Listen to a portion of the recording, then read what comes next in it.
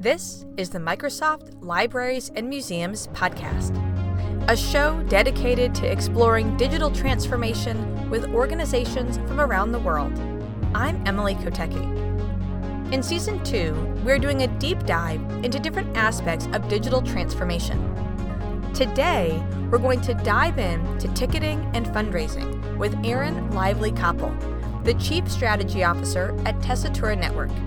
Tessitura Network is a customer relationship management system for the arts and culture sector. Erin, thank you for being here. Oh, I'm so delighted. Thank you for inviting me. Erin, a customer relations management system, or CRM, tracks and manages engagement with visitors. And so I kind of want to map our own conversation to that visitor journey, which usually begins with getting a ticket. So when you think about getting a ticket, how has the ticketing experience changed in the last year? Oh, well, how hasn't it changed? I think that when you really think about the elements of ticketing and how you get a ticket, you are thinking about it from a customer perspective first, which is you start thinking about your website, right? You are thinking about what you put into the world representing what that experience on site will be like. You know, the experience of getting a ticket, it's almost, it's changed in fundamental ways also, because in the last year, you know, the primary elements of ticketing, which I would say are revenue and capacity, number of people who can be in a space at any given time. And then what I would add a third, which is access control. Who is in the space for how long and, when, really. Those three elements have all changed pretty significantly in the past year. For some institutions, they didn't previously really limit capacity at all. You know, capacity was essentially unlimited. Well, it was limited by the number of people who were interested in your offer. And so then you have things like price, which leads to revenue. And you were trying to maximize revenue through this unlimited capacity. Ticketing has changed in the sense that in most regions, we're not at unlimited capacity anymore. And so when you're thinking about the prioritization of that, now that you're really prioritizing what's our capacity and then adding in the element of access control, it's changed significantly for the customer as well, because they can't come whenever they want to do whatever they want. They're now having to make more choices on the front of their ticketing experience than maybe they ever had to before. Were those changes, I mean, I kind of framed it in the last year, but were those changes directly as a result of COVID, or were there other forces at work before COVID and the pandemic expedited some of these ideas around ticketing? I think that there existed a desire to think about customer engagement as a journey, as you said, but it was sort of maybe we should think about doing this.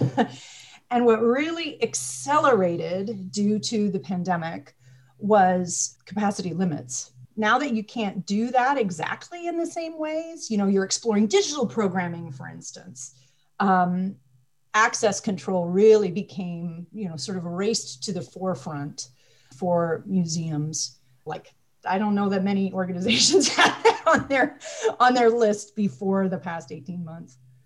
So you've mentioned the idea of access, and I want to kind of flip the definition a little bit, because access can also mean the people who are able to get that ticket. And oftentimes cultural events are very expensive, and it has limited certain people in underserved communities from getting those tickets. So when you have limited capacity, have you seen the cultural sector, the museum and library sector, having to adjust their prices to make up for that? And then this is like a multi-part question. And as a result, how has that affected access to people who have trouble, getting tickets? And even if it's not only financial, but even if it's getting a free ticket on a smartphone, if they don't have that, how does that play into the idea of access in terms of reach? Yeah, gosh, this is such an important question to the sector right now. And I think that the sector is really grappling with all of these issues. Certainly, in my experience, things like school field trips would have helped to provide access into communities that didn't, and it was access, let's just be clear, to bring people to the museum. And that, poof, it was gone, right? Kids weren't even necessarily in school. So that whole way of making sure that we're centering equity in providing our mission across the community that we serve, that went away. Yeah. And so a lot of organizations are really striving to produce, and a number did produce, programming digitally with free access in many cases, right? You needed to sign up because you needed a link. But yeah, the idea of limited capacity and how does price impact that, and where does the revenue come from? I know we're going to talk about fundraising later, but certainly fundraising is one of the ways that organizations are thinking through how do we continue to provide now digital access in many cases in ways that we didn't before because we didn't have to. We could just bring people to our space. So I think this is one of the most important questions that the sector faces right now, is how to be inclusive and accessible and be equitable across meeting customers and, sorry, not customers, but visitors really, and audiences in a way that allows for no one to be left behind. So let's go in that direction of fundraising. And we want to keep mapping our conversation to the visitor experience, right? So a visitor goes to buy a ticket. They are not necessarily in the mental headspace to be like, I'm going to get a ticket and I'm going to donate. How have you seen that merging between the ticket buying experience and the fundraising request experience? Yeah, it's been really interesting to see what's happening. Ticket buying is about the logistics primarily, right? When am I going to go? Where am I going to park? How long is my visit if it's a timed visit? Like, it's all about the logistical mindset of that. In terms of the digital fundraising aspect, that space is now available in a way to capture those impulse donations that didn't previously exist before. I mean, it'd be totally weird if you were in a lecture and the lecturer finished and then you pass the hat for a donation. And now we're able to compress that time frame with digital programming to maybe provide free access, and those who are so inclined can also click to give, and you've captured even a little bit more of that emotion in their desire to support what the organization is doing. Does that kind of change the paradigm of what and who a donor is, and what they're like, quote, expecting out of that donation? Very much, very much. You know, ticketing very frequently is connected to membership, at least in the States, right? Where you would have a membership which would give you free access to the museum. But the membership was largely thought of, there were two types, either transactional or philanthropic, but either way, that concept is pretty blurry right now.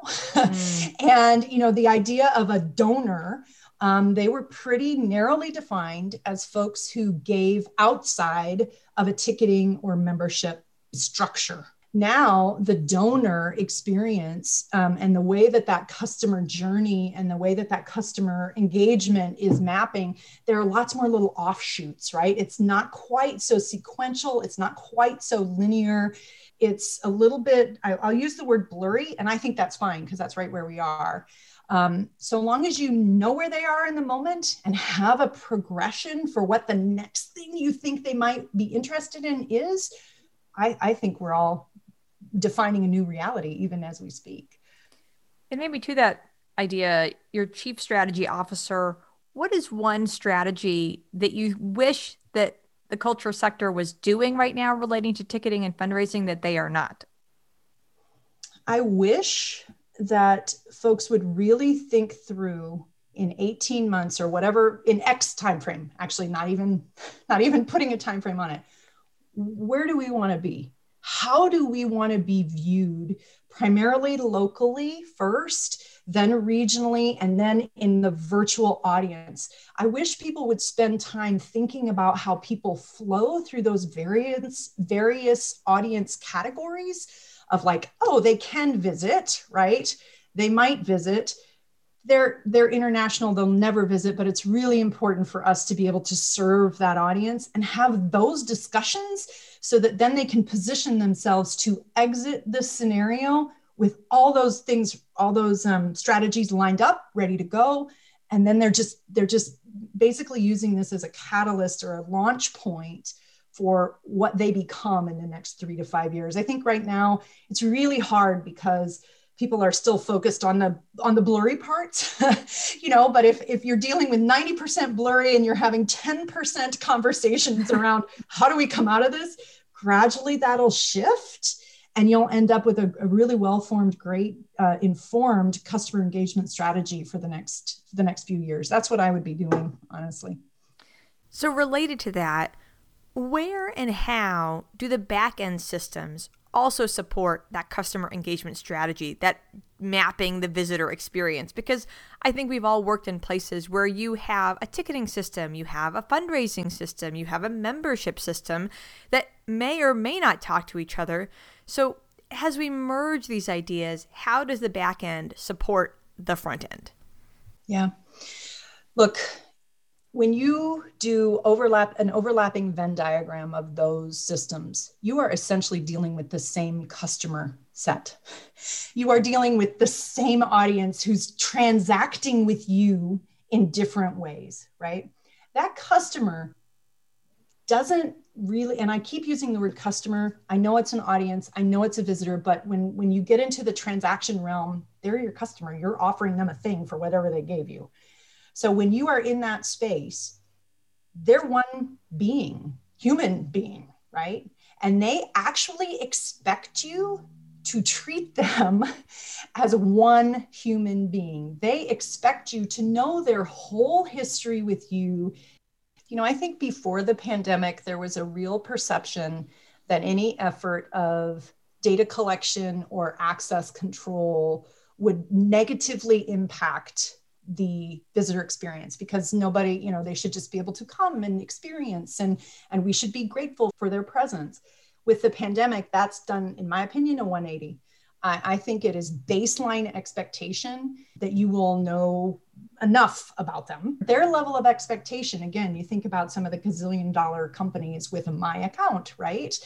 These are kind of standard feature. They don't want to know just about their membership or just about their donation or just about their visit. They actually want to know about all of it. And one thing I just add to that is that in this moment, we are in essence future-proofing our audiences because we are able to collect that information and have that information to be able to build on in the future, right? If folks are prioritizing a visit to your space in this environment, that is a huge indication of future engagement and future opportunity. And again, that's almost another silver lining. I want to begin to wrap up and think about how does ticketing and fundraising support the goal of digital transformation? Why are those pieces so important? Yeah. Well, essentially, they are the virtual front doors for your organization. And organizations are up against multi-gajillion-dollar companies who this is what they do. But the expectations are the same, right? The expectations of a very straightforward, seamless visitor experience that begins online, those expectations are the same. So it might have been a nice to have, but you knew that in the past, you really just had to get people to your front door and then give them some basic information, and then they would kind of go. We see now that folks are planning to the moment where they're going to be because they only have a 2-hour window. And so they need much more information about how to go through that logistical process. Ticketing and fundraising pay for digital transformation. I mean, they are the revenue engine, which provides the platform of funding for everything else that you want to do. It pays for your digital programming, your digital reach. It pays for how you want to think about centering equity in your mission as you strive and struggle through the blurry parts. Technology enabling your customer engagement strategy is right at the middle of that is ticketing and fundraising. And I'm happy we're having this conversation today. Great. And I want to, Erin, is there anything else relating to ticketing and fundraising? And I know on one hand, there is so much to talk about, but is there anything we haven't discussed that you would really like to bring up and talk about before we close? I think if I wanted to just leave folks with one thing, it would be that I really encourage them to ask the question why before they ask the question how. Just going back to that separate systems idea, you're already in the how questions. How do we do time ticketing? How do we reach out to our donors? How do we? And from my perspective, it's actually a much more important thing to prioritize the why. Why would we deal with our customers in this way? And then how can we make this more seamless for them? I think it's really important to live in the why before you operationalize the how. Erin Lively-Koppel, Chief Strategy Officer at Tessitura Network. Thank you so much for being on the show. Thank you so much. At the end of every episode, we hear from Catherine Devine, Global Business Strategy Leader for Libraries and Museums at Microsoft. Catherine, thank you for joining us. What did you hear in Erin's conversation today about ticketing and fundraising that really interested you? Well, thanks, Emily and Erin. Great conversation as always. Lots of real goodness there. And I just want to pick up on a couple of points, probably some of my favorites. One is one that Erin makes about this idea of, let's stop being reactive. She didn't use these words, but let's not be reactive to what is required, but let's state how we would like it to be and have that as our goal, have that as something that we're working towards.